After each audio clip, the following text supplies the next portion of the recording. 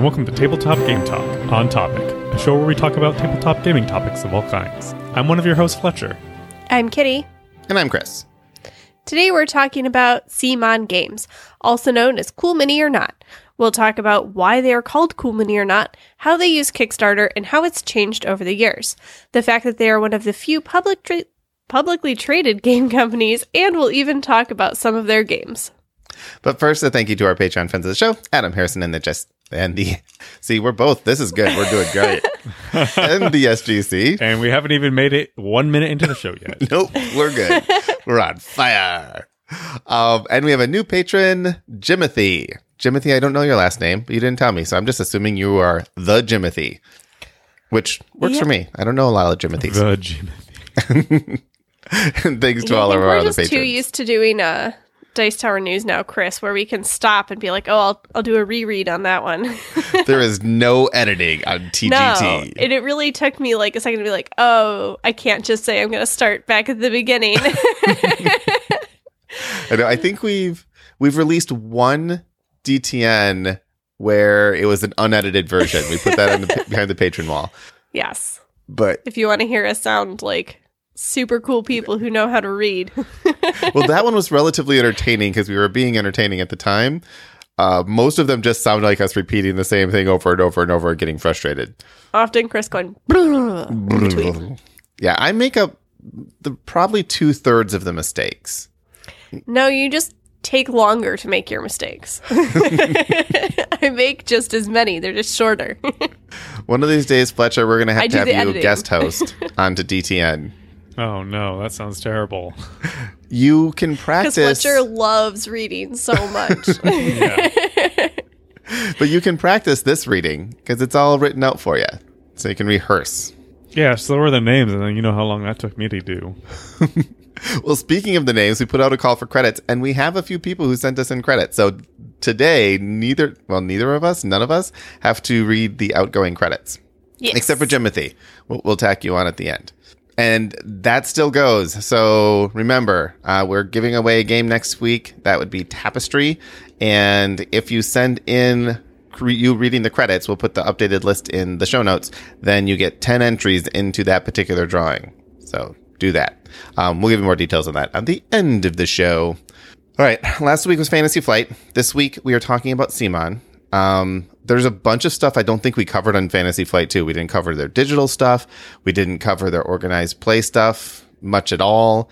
There's so much stuff that we didn't do an entire show on Fantasy Flight. But that's what the Covenant Cast is. So if you are interested in Fantasy Flight and their games, you should listen to the Covenant Cast because that's almost all they talk about are Fantasy Flight games. So I just put that public service announcement out there. All right. Cool Mini or Not. We split this one up a little bit so that we each have some source material to talk about. And we're starting with Fletcher as to why this company is named Cool Mini or Not. So, based on the research that I did, the company is called Cool Mini or Not because it basically started as I'm going to summarize it as a hot or not for minis.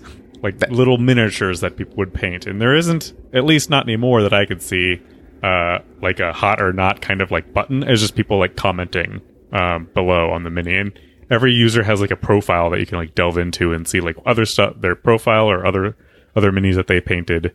It's actually kind of cool to get like bragging rights and stuff like that. But I guess that was the origin of CMON. Yep, and well, what's really cool about Cool Mini or Not was this was sort of, I want to say this was, I don't know, early teens.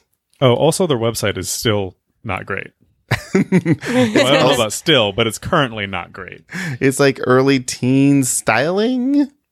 Yeah, I'm going to say like it looks like it's from 2009-ish, and there's like broken like image links and stuff. Stuff isn't formatted correctly.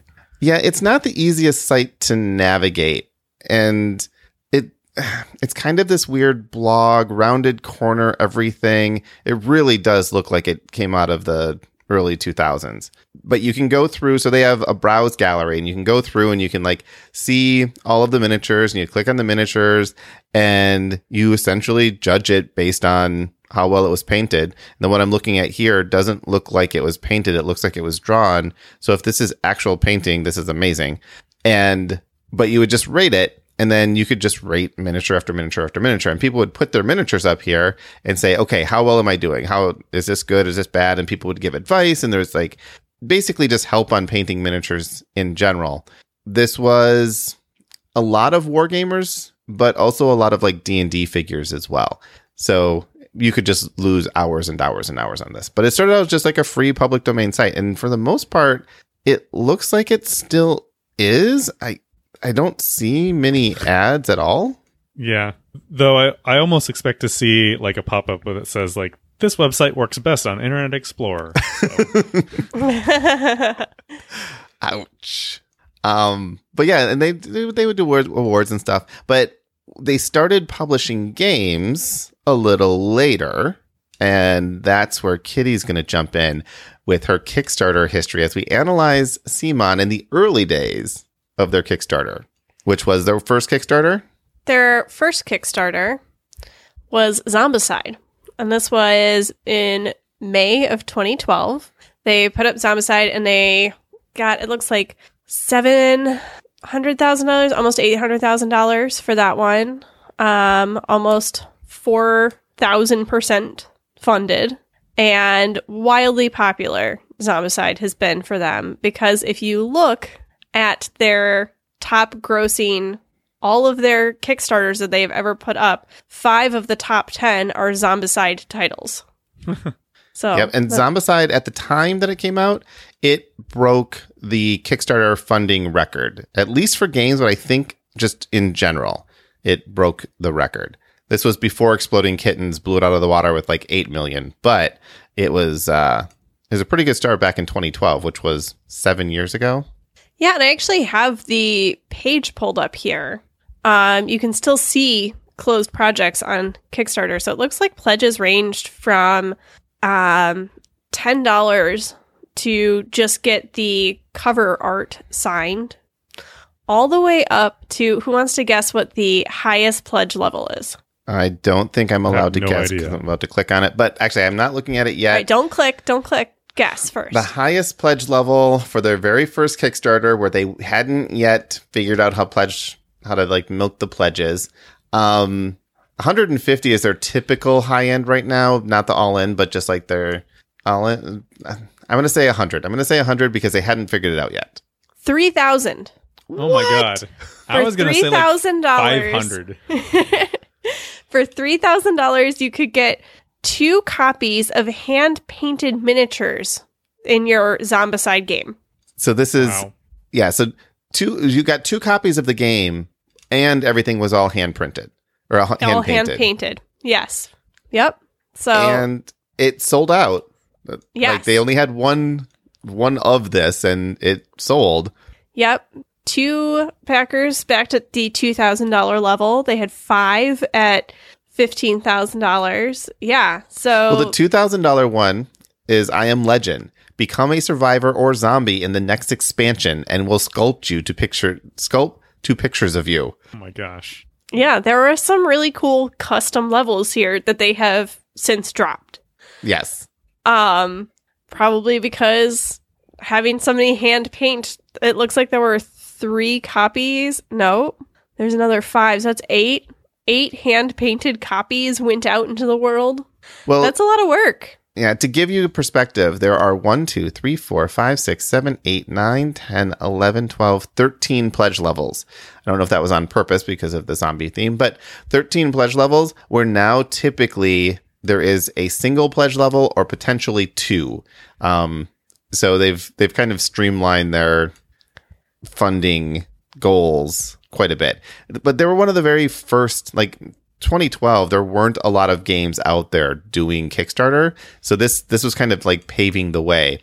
Were there any add-ons with this? Add-ons. There were. Yep. A number of add-ons. Yes. Optional stuff is what they're calling it. They don't even call it add-ons yet. And the miniatures for Zombicide were really, really bad. You'll have to talk about that because I don't know about the quality of the product here. They look okay in pictures, but only okay. And in person, there are these color plastic, very low detail miniatures, which is just, ugh, But we'll get into full circle in a little bit. So let's go on. What was their next Kickstarter? All right, their second Kickstarter was Sedition Wars Battle for Alabaster. Never heard of it. Raise more money than Zombicide. Still don't know anything about it.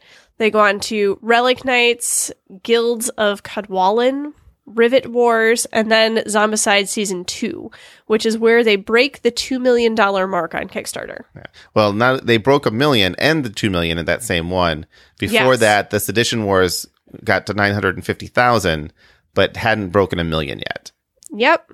And this probably, let's see, this was March of 2013. This probably broke another Kickstarter record at that point. I would guess. I'm not sure when Exploding Kittens came out, but 2.2 million is a decent amount for a game. All right. So am I just reading these all off? Well, yeah, we'll stop at the ones that are kind of interesting. All right. I'll just keep reading then. Pause when you want me to. So let's say Chaos Ball. Yep. Is that how we're pronouncing it? Wrath of Kings. Yep. Arcadia Quest. Arcadia Quest. Now, Chaos Ball and Wrath of Kings, again, came and went. I don't recall these much at all. Chaos Ball, maybe. I think it was like a modular game. But that one only made like 350,000 only. Arcadia Quest, I thought might have made more than this. This was, let's see, 1, 2, 3, 4, 5, 6, 7, 8. Their 8th Kickstarter was Arcadia Quest, which made 775,000. And started my Kickstarter edition because once I got my hand on this game, I'm like, oh my God, this is amazing. I must have everything. And that was a problem. Yeah. Because I pulled this one up because I knew you were going to talk about this one. So once again, I have the Kickstarter page up here and I should have already scrolled to the exclusives available here. But yeah, this is where you start seeing, there are some crazy Kickstarter exclusives if you back at a certain level. Well, and they also had basically everyone who backed at all would get a bunch of like stretch goals. I think this was, I don't know if they had done stretch goals before this.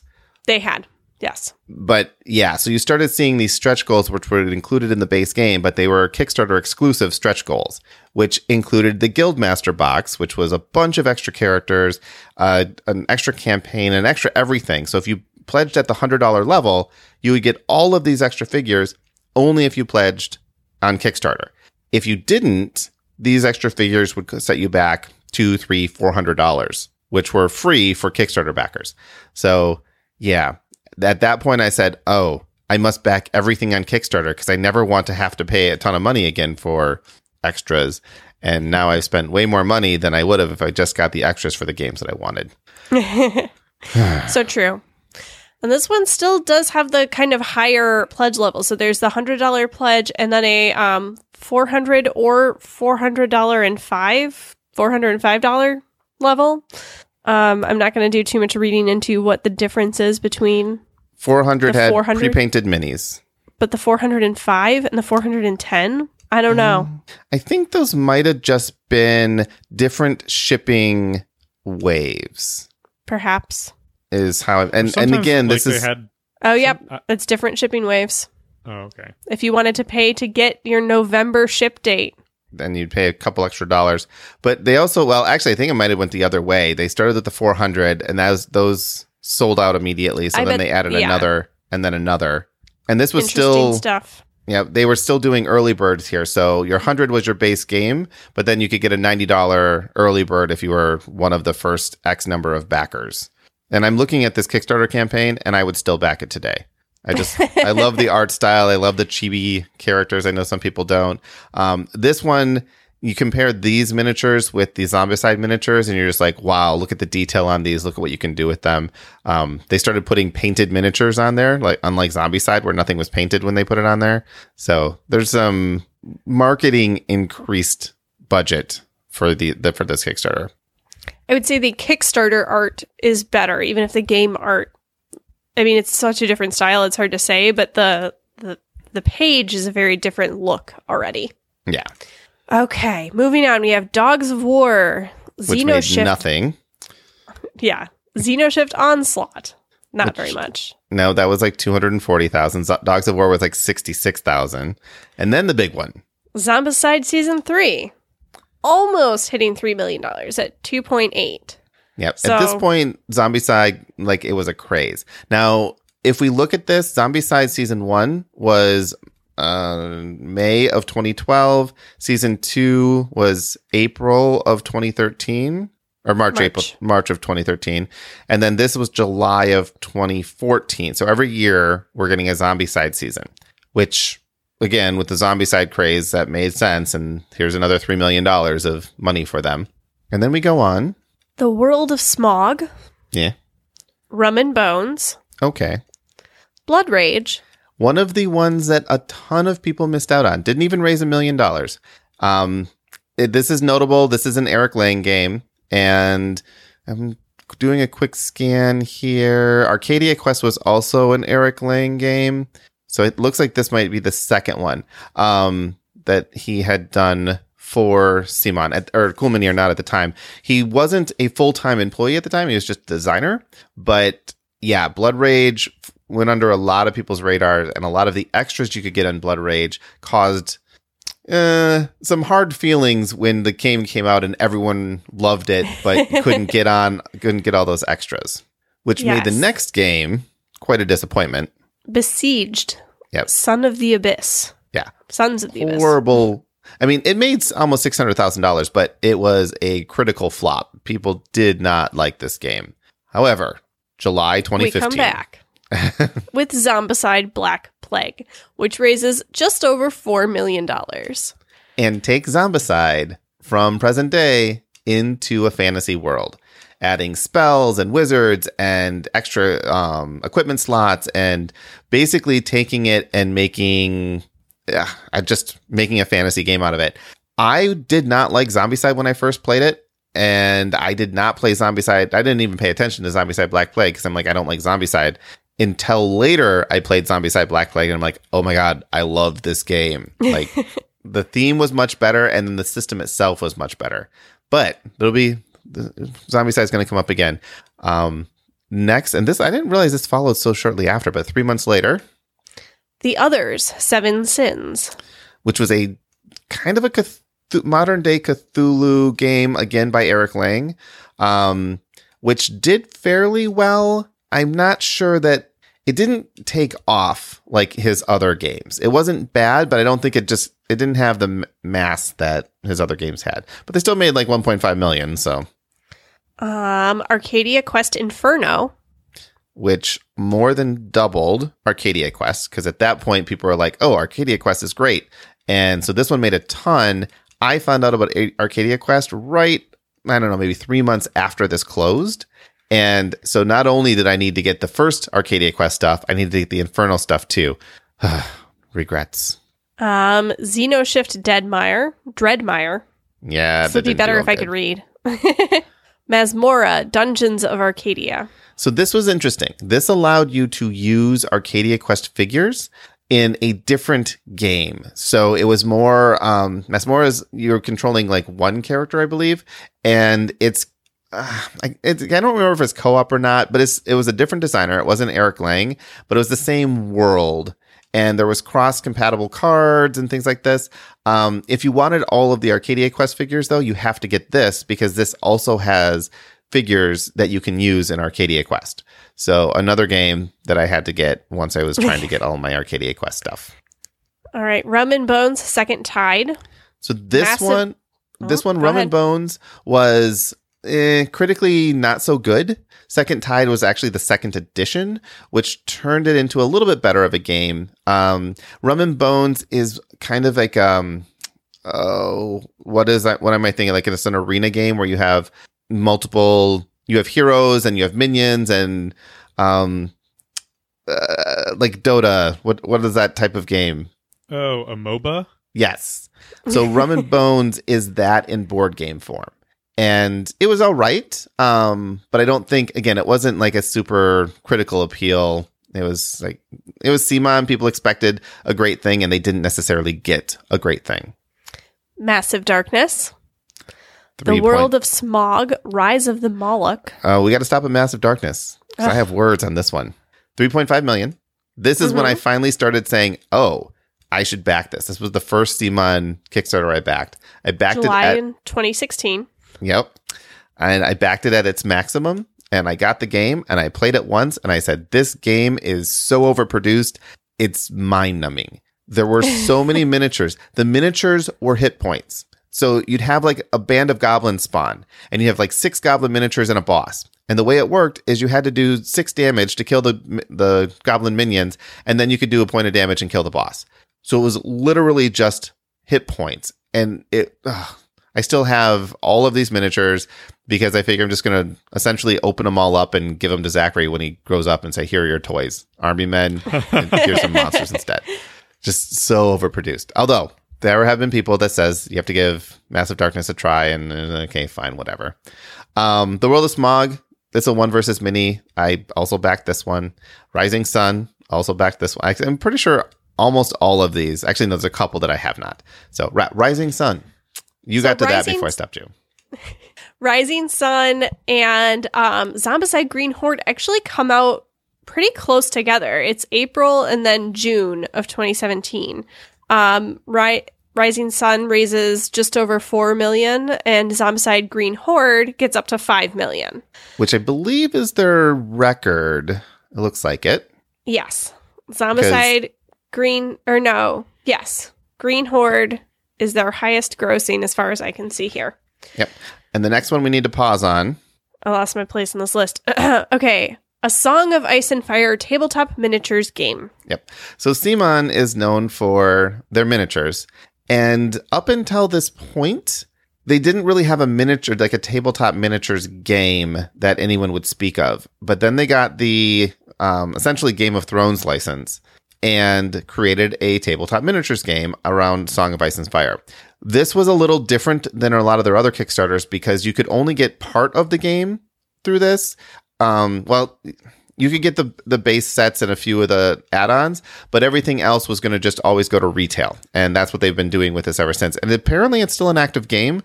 I don't play it, but it is a full-on miniatures war game, complete with racks and stacking up all your miniatures in rows and moving around trays and stuff. So it's been doing pretty good. Adepticon is a very popular miniatures war game convention that we have close to us and just outside of Chicago. And this was very well represented at the last Adepticon. So yeah, Song of Ice and Fire if you wanted to do a tabletop miniature game. Yeah, and they've now moved to pretty much just one pledge level, and it's $150 for a lot of these in the 2017 and forward. So next up is Hate. Controversial. So this one was their first and potentially only Kickstarter exclusive game. It was never going to come to retail. It was only available on Kickstarter, and it had a very, very dark theme. This was another one by Eric Lang. And although it raised like 1.5 million, I don't know that it did as well as they thought. But they also said, this isn't for everybody. This is why it's not going to be in retail. If you want this, get it in Kickstarter only. And I haven't really heard anything out about it since the Kickstarter came out. So I don't know if people love it or hate it. Maybe they hate it. No pun intended. And then we get back to... Of course, Zombicide Invader. So is that a Zombicide every single year so far? Yes. Yes. So this is Zombicide every year so far, which made over 3 million. Yep. 3.3. And then we go into Arcadia Quest Riders, which did not do very well. So this was their first, and they're starting to experiment with things now. And Arcadia Quest Riders was their very first Flash Kickstarter. It literally ran from Monday to Friday, and that was it. And it was not a mini expansion, but a small expansion for Arcadia Quest. It added mounts. It had a little over 1,000 backers, but it only raised about 300. Oh no, I'm sorry. It had over 5,000 backers, but it only raised about $316,000. It was, but it was a relatively small Kickstarter. I don't know if they considered this successful or not, but they were trying to play around with what they could do with Kickstarter, and whatever. They learned a few things. And then the next one, Cthulhu, Death May Die. This is 2.4 million. With almost 16,000 backers. Almost 16,000 backers, yes. This one's notable for the miniature Maxiture? Yes. Yeah, for the 18-inch tall Cthulhu. It's bigger than my toddler, I Yes. think. It certainly weighs almost as much. Yeah. It is big, and it is actually a level in the game, and it shipped it has shipped already. I have not gotten the actual game, but I've had the Cthulhu miniature for quite some time. So basically what they did is they needed more time to develop the game, but the Cthulhu miniature was ready to make, so they made that and sent that out. But that miniature was a $100 add-on to any of these pledges. So, but yeah, and jury's still out on whether or not this is a good game because nobody's seen it yet. Actually, that goes for all of the next 3 more projects. So up next we have Starcadia Quest. Of course, they backed at maximum level. Project Elite. I did not back this one, although Project Elite is a reprint. I think they got the rights to the game. It's a reprint from a different publisher.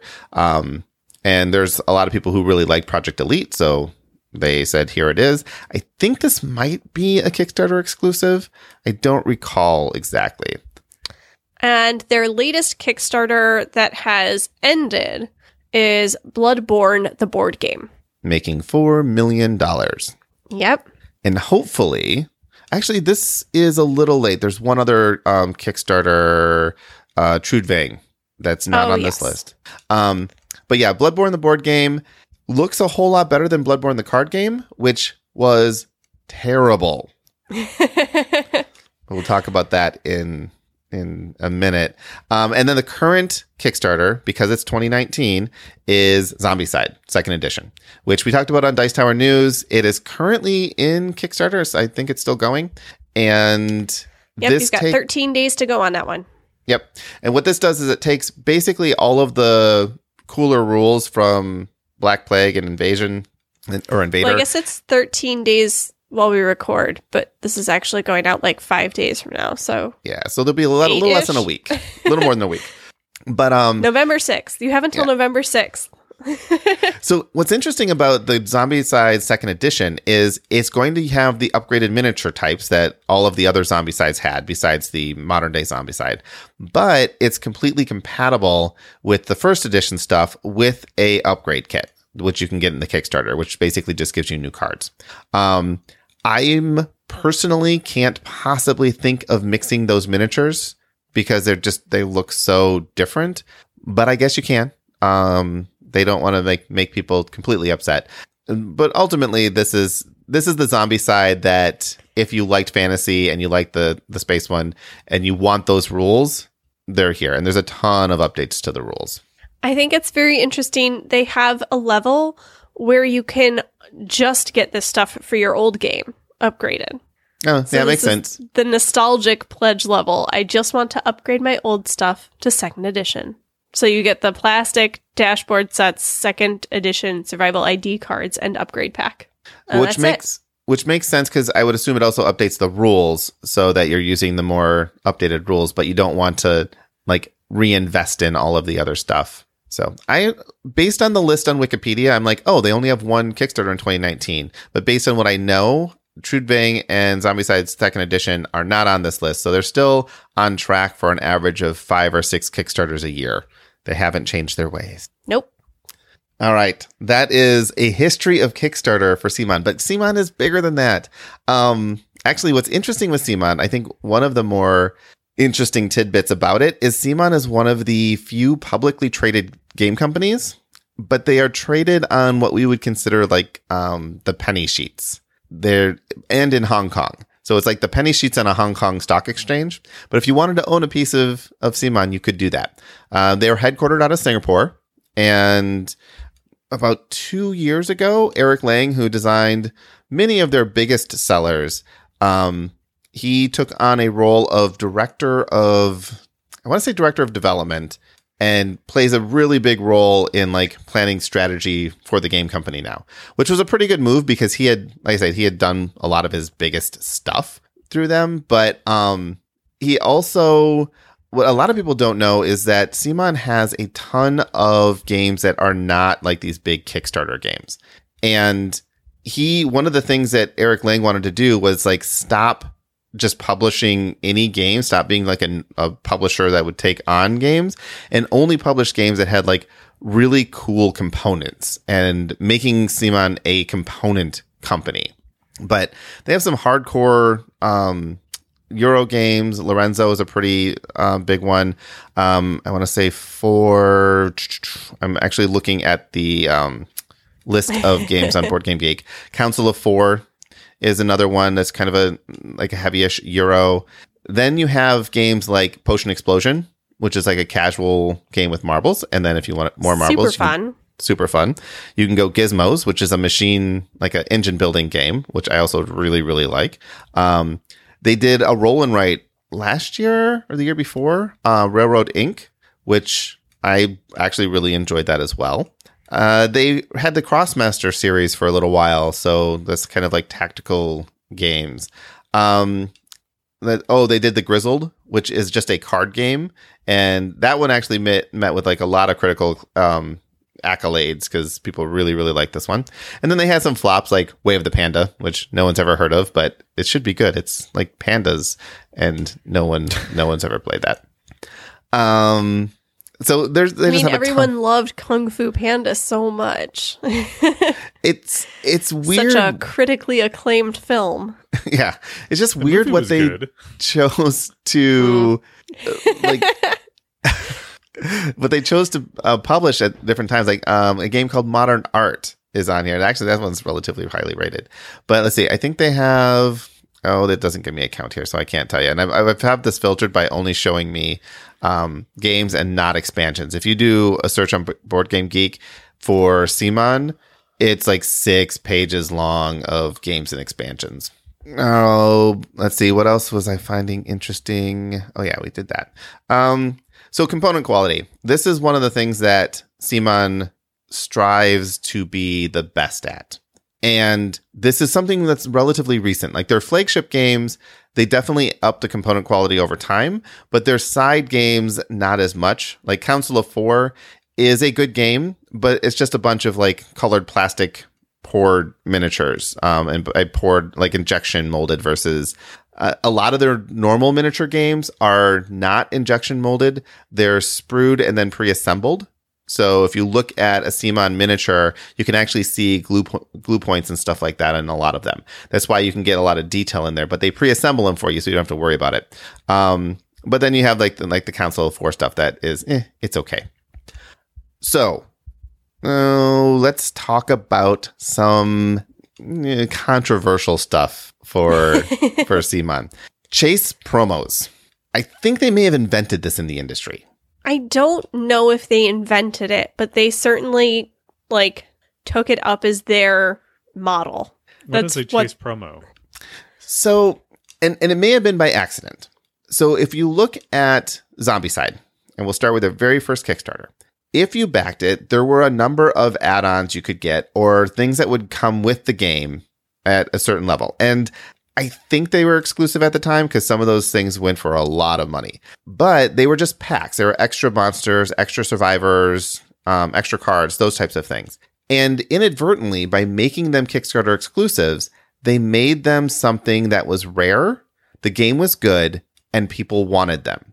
So the secondary market suddenly had these figures that would sell for hundreds of dollars in some cases, or boxes of figures that would sell for hundreds of dollars.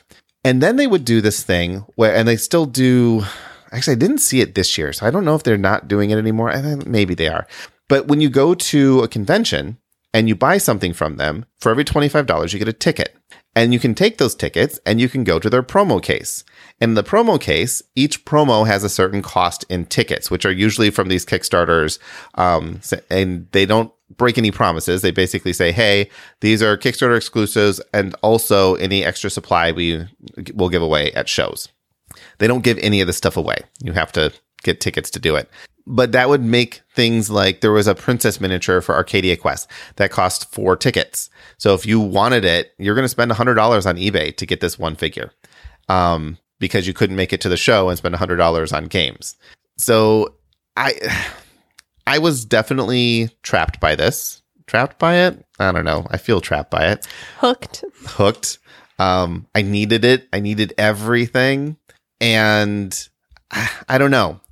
Kitty, you have strong opinions on their Kickstarter format. What do you feel about this promo thing? And like, does it matter? Should people just be, punish their own wallets if they want to go after these things? I think that it's a totally fair practice to have exclusives, to if you give us your money ahead, pre-order, whatever it is you want to call it, that's fine. Like this is obviously a business model that's working for them.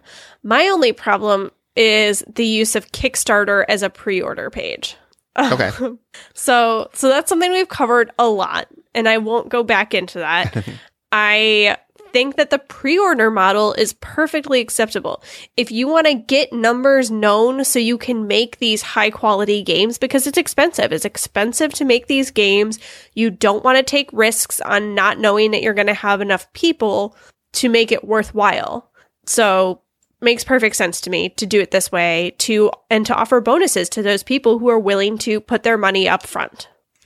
What about you, Fletcher? Is this something that, like, is there anything in a game where you're like, I have to have that? Like, it's a playable component, and there's a game that you might want that component for? I have tried to kill that as part of my personality, basically. Because the answer is kind of like yes, but I just like no. Like, I will buy the base thing. I don't need the collector's super edition with all the extra stuff. I will have fun enough. I don't need to basically spend double the price. I'm not getting double the fun. Yes. Yeah.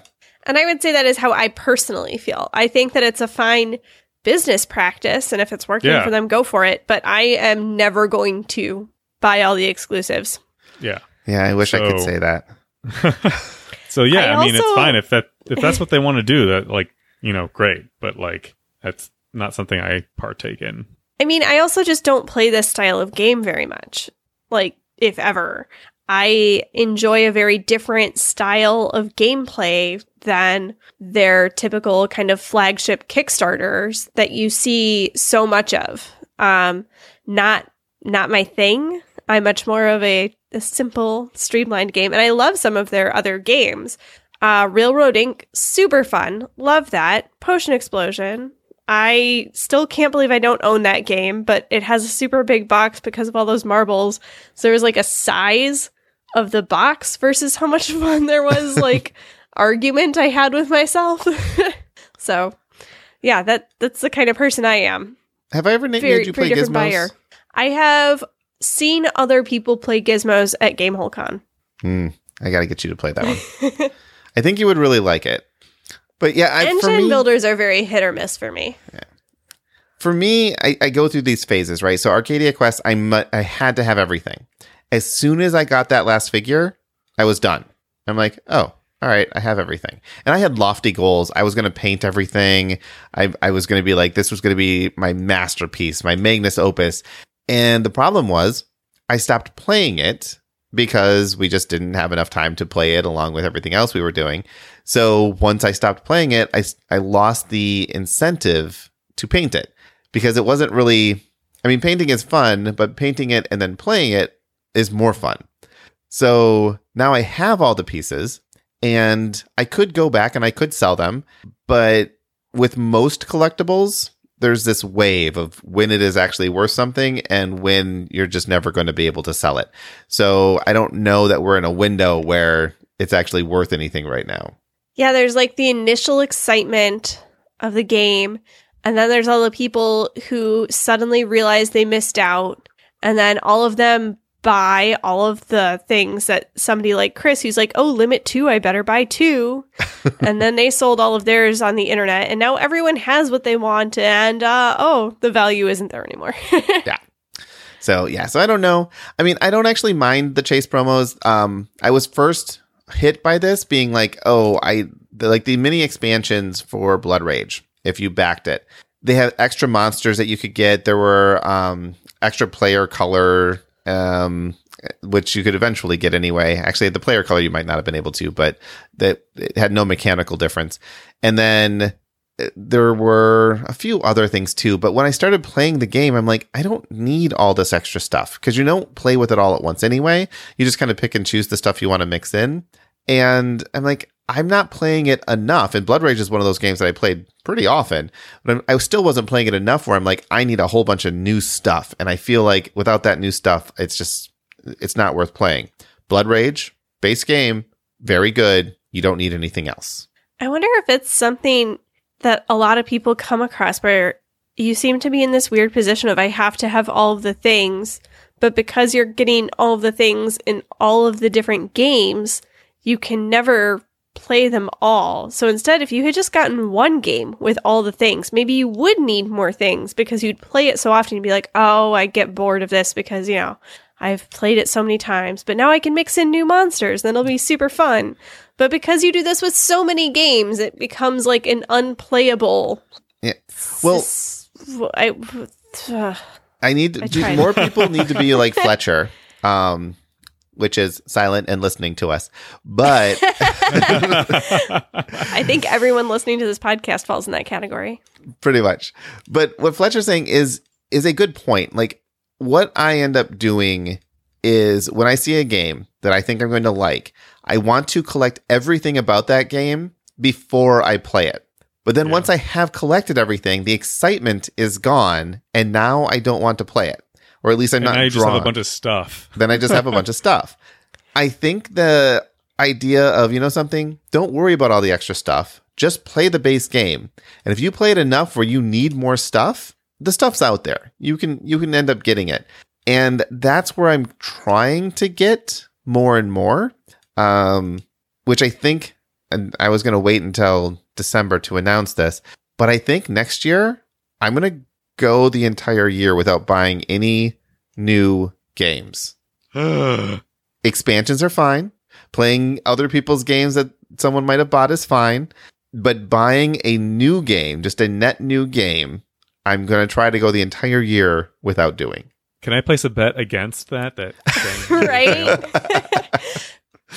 There are a few companies, Fantasy Flight. I will take that bet. Yeah. Well, Fantasy Flight being one of them, they could release something where I'm like, I must have that. CMON and Stonemaier are not, all three of the companies we're talking about, all of them have potential to release something that I'm like, I must have, but I'm going to try to not have it and see what happens. I want to see you go to Gen Con and not buy a game. I almost did this year because we were playing Keyforge the entire time. I barely went to the floor. Very busy. Yep. So now I was given a bunch of games because the VIG swag just comes with a whole bunch of games, but most of those I gave away at our live show. So I don't know. I'm going to try it, but I'm going to try to do that whole break myself of needing everything to play a game thing and just play. I am ruling expansions. There are some games I really like, and I will get expansions for them because I really like them. But all right, other things that CMON does. Now, we talked about Fantasy Flight's webpage last week, and CMON has a similar webpage. So if you go to Cool Mini or Not, you go to their rating site, which I believe is why they decided to rebrand to CMON, so they could actually kind of separate themselves from the miniatures rating site. So if you go to CMON.com, you get a page, and it's a little bit blog posty, and it's similar in a lot of ways in concept to Fantasy Flight, but I've never really enjoyed going to this one nearly as much. Not great. You don't like it? No, not really. Especially as like a person unfamiliar with like their games and stuff like that. Like, I don't know, you go and you're like, okay, like I want to shop. Like, here's a shop button. Cool. Or you want to go to like their games. If you just go to see like all their products, like their product page, you don't realize that this is like a top level thing. So I didn't know like most of the stuff about like all these games. So if I just clicked on Zombicide, right? Like, oh, I've heard about this game. And then there's like, oh, wait, there's 1, 2, 3, 4, 5, 6. There's 6 core sets and then another 6 expansions. And it's like, wait, I don't know what I want anymore, or even if I want any of these. Yeah, I don't know. It's kind of weirdly laid out. Well, and you don't know like what expansions kind of go with what, because there's 3 different franchises now. Right. And you just have to know a lot when you get here. But again, all of the information is here. It just doesn't feel as friendly as the other sites that I've been to. There's another button, CMON Play, and I'm like, what is this? Like, it looks like it's just the same pages again, but I literally have no idea how that's different from products. Do you know what it has, though? What? An empty cart feature. Just saying. 5 out of 5 has an empty cart feature. Hey, it took me a long time to both add and then remove 117 things I would have needed to catch up on the Lord of the Rings living card game. All right. They do have an investors button, though. And if you click on that, you get information about their public trading thing and how they're trying to get to the big boy exchange and things that are having issues with that. Because they're publicly traded, they release their numbers every year. We covered them, I think, at the beginning of the year. We talked about different game companies. So you can see exactly how much they're making from different sectors and all of that. So you can get a lot of insight into the industry with looking at that information, which is widely unavailable for most other games or most other game companies. But yeah, they have a lot of investment stuff like, press announcement, financial reports, corporate guidance. And so their current annual report right now, you can just download the PDF. Actually, this is a 2017 annual report. They're just looking at that. There's no 2018. Yeah, they're having issues. So they put in an application to get onto the bigger stock exchange in Hong Kong, and that application expired. So it's unclear as to why they're having problems switching over, but I think this is like the second or third time that the application to go on to the larger stock exchange has expired or not fired for one reason or another. So it's an interesting company to watch, and they are attempting to, like I say, reposition themselves. They did lose money last year, or they had almost lost money, and then maybe at the very end ended up breaking even. But again, it's a very, very crowded market, and they're a big name, but all of the games we just went through, most of them people probably have never heard of. And so they have their big titles, they have their flagship games, but they have a ton of other stuff. And I think what they're trying to do is focus on the stuff that they think is going to do better for them and stop publishing just everything willy-nilly. Yeah, I personally am a fan of CMON. I've talked with Eric Lang at several shows. I've played games with him. He's a really cool guy. He's good for the industry, has a lot of opinions. If you ever have a chance to see him on a panel, ask him questions. He'll answer just about anything. And yeah, he's just, I don't know. He's sort of the face of CMON right now, which apparently they want us to call it Come On, but no. Even they can't remember to do it. Yeah. In their most recent How to Play video, True Bang, they were saying CMON as well. So I'm going to stick with CMON because Come On is no. It's bad. It's bad marketing. Stop doing that. If they wanted it to be Come On, they had to put the apostrophe in. Yeah. If they put the apostrophe in, I'm all that's how I for would it. have pronounced it. Yep. Now, speaking of things that they do, one thing they do every year, which I think is really cool, and Fantasy Flight does this. Actually, Fantasy Flight does this with Arkham Horror, and I think they might do it with a few other things. But they actually have physical stores. CMON does not have physical stores, but they do have a gaming convention that they do every year.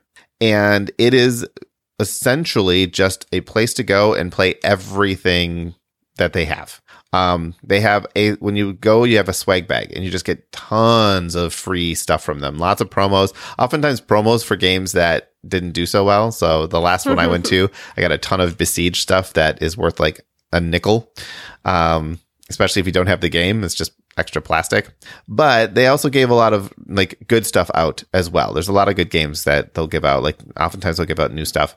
There's a demo wall. There's their promo wall where you can buy new stuff. You can sign up for games. They have just like so many cool things. So if you like CMON, check out CMON Con. It is worth visiting. I believe it's in March every year, if I'm remembering correctly. I'm going to Google CMON 2019. No, 2020, because 2019 is almost over. Where did 2019 go? And the first thing we can find out is it's not CMON, it's CMON Expo. And of course. Which sort of makes sense. It's an exposition of their stuff. Although I don't see anything for 2020. Interesting. Is it done? Is it they're not doing it anymore? I can't imagine. We're gonna do a little bit more of a searching. This is making for really good podcast audio. Hey, you do this all the time. You can talk. I know, and usually you fill the silence with mocking me about what great podcast audio it makes. So here I am, helping you out, Chris. Well, You're this welcome. just in, I don't see anything about CMON Expo 2020, except for this one Facebook post that says, no, we're not doing it. Actually, it doesn't say that, but it definitely doesn't have any information on it. So, well, we'll keep you posted. Listen to DTN. If we ever find out when it is, we will announce it. But it is a lot of fun. And they have a giant Gizmos ball dispenser that look like gumballs. I want a big gumball thing. I digress. All right. Anything else we should talk about for CMON? No. Because otherwise you and Kitty are just going to yell about it. They're never going to stop their Kickstarter thing. That is sort of their business model. It is the way they raise capital to create the games. And it is how they can give away so much to people who do back it, because they can make exactly what they know they need to make. And then the rest of the capital they can use to make retail versions of the game. So understanding that, yes, some people don't like it as a pre-order system. Totally understand that. I do think that they have the potential of going to an inner site only pre-order system, similar to what Stonemaier does, but I'm not sure that they would raise as much, although I wouldn't be surprised to see them try it out. Portal Games, which is another publisher, they were doing pre-orders from their site for the longest time because they're like, no, we're not going to do Kickstarters. We're not going to do Kickstarters. We're not going to do Kickstarters. And then they went and did a Kickstarter and they're like, okay, that's how we're going to do pre-orders from now on because we make a lot more money doing that. And Portal Games has been around for 20 years. But again, it's a business model. Love it or hate it. It's what CMON does. And other companies have started picking up on that as well. I think Mythic Games is a good example. They basically have the exact same model. I know. That's good, though. We're going to end on that sigh. All right. So we do have a couple questions that came in over the last week. And I'm going to read the first one, and then Fletcher, you're going to read the second one. Okay. So this was from Jesse. He says, has there ever been a game that you have given away to a friend that you have never played and learned later that it was a game to keep because it was so good? I'm going to pose that to you guys first. I have never given away a game. So selfish. I have never I only given have, away an unplayed game. 12. All right. So I guess this question is to me. No. I don't think I've ever given away where later I found out, oh my God, I must have that game. Or I feel regretful for giving it away. There have been games, and I can't think of any off the top of my mind. I just can remember the feeling where I gave something away. I hadn't played it. And then I later found, I don't know, a video or something, or maybe it was an expansion that came out. And I'm like, I bought the expansion, realizing that I didn't have the base game anymore. Then I went out and bought the base game again, and then I gave both of them away. So that has happened. There's also times where I'll loan games out and then forget that I loaned it out and then buy expansions for it, and usually I want to get those games. But if there is a situation where I do give out a game and I don't, I really want to play this, I will just go out and get it again. Because I don't mind buying games to support the industry. I do this with books. Yes. So Similar. I lend books to people all the time, and then I'll be like, well, I really want to read that again. And if they never returned it, it is easier for me to just go out and buy another copy of the book than to go like harangue my friend. Because honestly, it's like giving the gift of reading or playing games. I'm just passing along the hobby to somebody else, and it's not worth it to like sow bad blood to be like, hey, give me my thing back. It's like the worst version of LeVar Burton. I am That's a just reading like rainbow the joke of meanest some sort, LeVar but- Burton.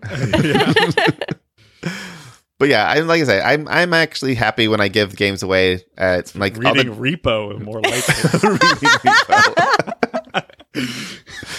All right. Oh, I love it so much. This is why we have a third person. Oh, man. All right. What does JTT have to tell us? So Jonathan Taylor Thomas writes in and he says, I did have one question related to Tapestry. Does anybody else, every time we say Tapestry, I have the Raiders of the, not Raiders of the Lost Ark, the Last Crusade, Indiana Jones and Last Crusade quote goes through my head every single time. Tapestry. We have many tapestries. And if you are Scottish law, then I am Mickey Mouse. Yes. Okay. I did have one question related to Tapestry. There was a review embargo, and I was curious about what you thought about this practice. My main complaint with Tapestry was the fact that the embargo did not unlift until right before pre-orders opened.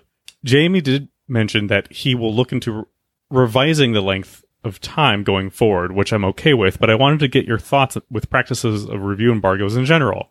Also, are they even necessary in board games? So we will talk about Stonemaier and Jamie a lot next week. But I wanted to address this question too. So are you guys familiar with the review embargo for Tapestry? Yes. I mean, they have review embargoes for like everything. Really. Right. Well, they typically don't for board games. I do agree with that. But he being Jamie, did play around with the idea of making this a review embargo. So what was really interesting about this one is he sent out the game to reviewers, said you can play the game, you can play it online, you can teach people how to play it, you can do everything you can, you just can't give your opinion of the game until the day the pre-orders open. His justification for this was he wanted to make sure that once reviews were released, that people could go and immediately pre-order the game.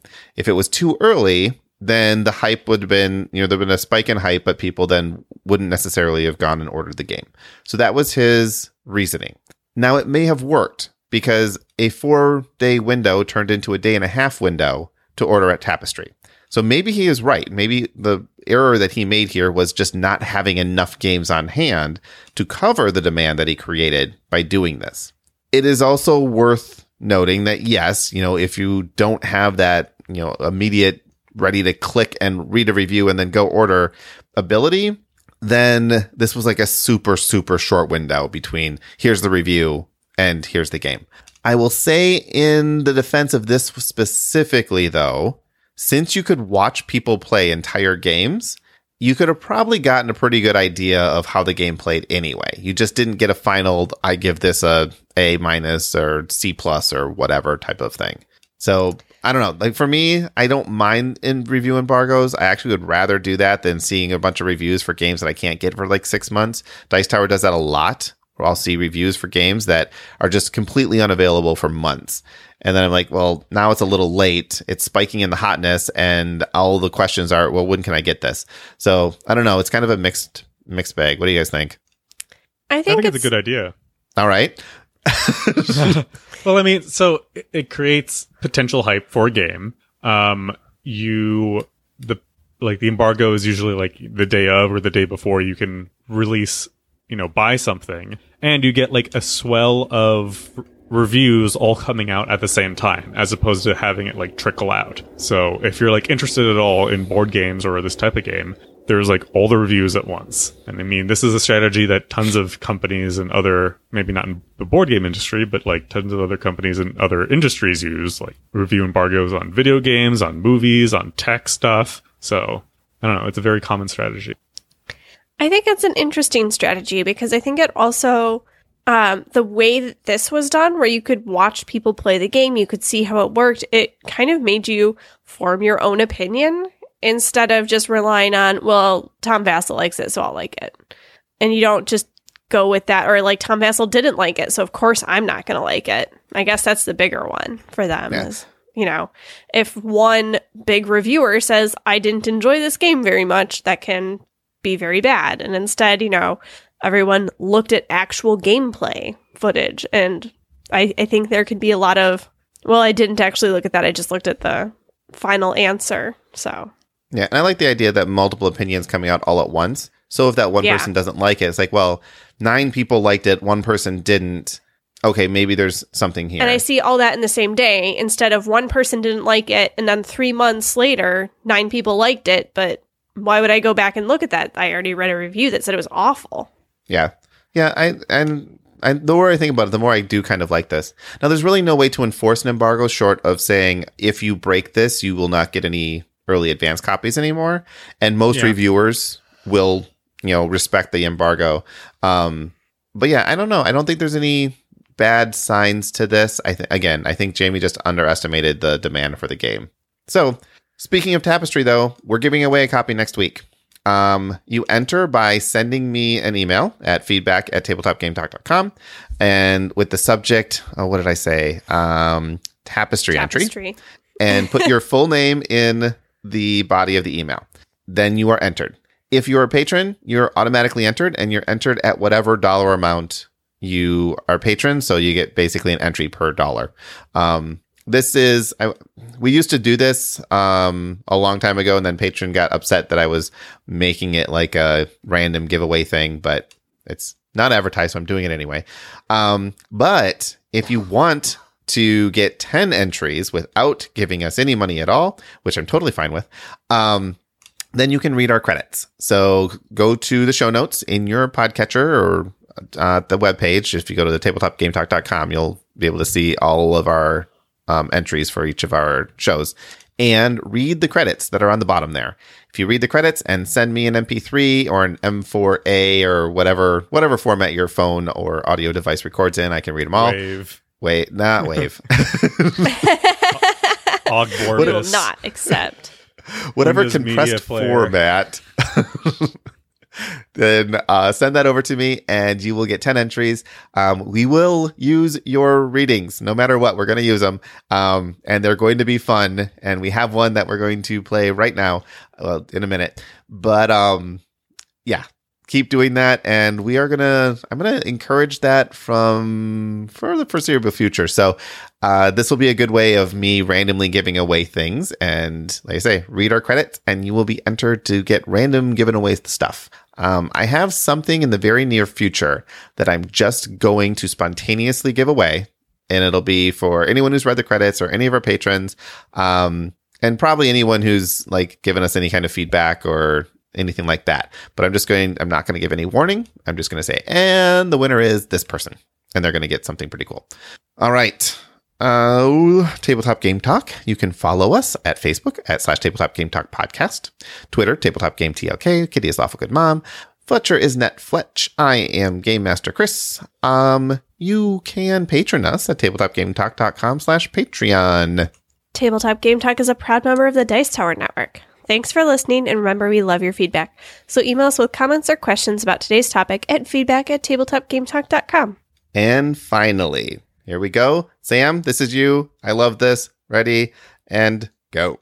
Adam Harrison, The SGC, Jason Strong, Terrence Miltner, Steven Seitz, Brian Arnold, Sean P. Kelly, C. Marie, Rudy Liu, Benjamin Heimowitz, Jerry Huang, Stephen Phillips, Caleb O'Brien, Jennifer Engelbrecht, Justin Willard, Christopher Dong, Jason Marks, Jeremy Fisher, David Radke, Nick Quickstra, David Sellers, Jason Rodney, Michael Yanowakowski, Miles Clark, Signe Lum, Phil Swartzel, Ann Reynolds, Eric Huffman, Adrian Dong, Nate, Fats Fintham, Sean Peck, Eric Sealander, Mike Smith, Trevor Davis, Tim Verning, Chris Lowe, Joe Hoover, Timothy Gross, Jen Cotter, Jesse Watkovic, M. Jewel Jacobson, Mariana Stevenson, Brady Meltzer, Gregory Hubbard, Don Joltstrap, Stephen Judd, Leanne Verholst, Christopher Letko, John Lewis, Joe Radstack, Ron Nelson, Neil McLaglen, Sarah Wentworth, Weatherman Keefe, Nicholas Lotz, Agnes Toth, and Paul Reimer. And Jimothy. Sam, that was amazing. We have one from Tim for next week, and I want to hear more. I will give away games to hear people read the credits. Until next week, keep playing games and having fun.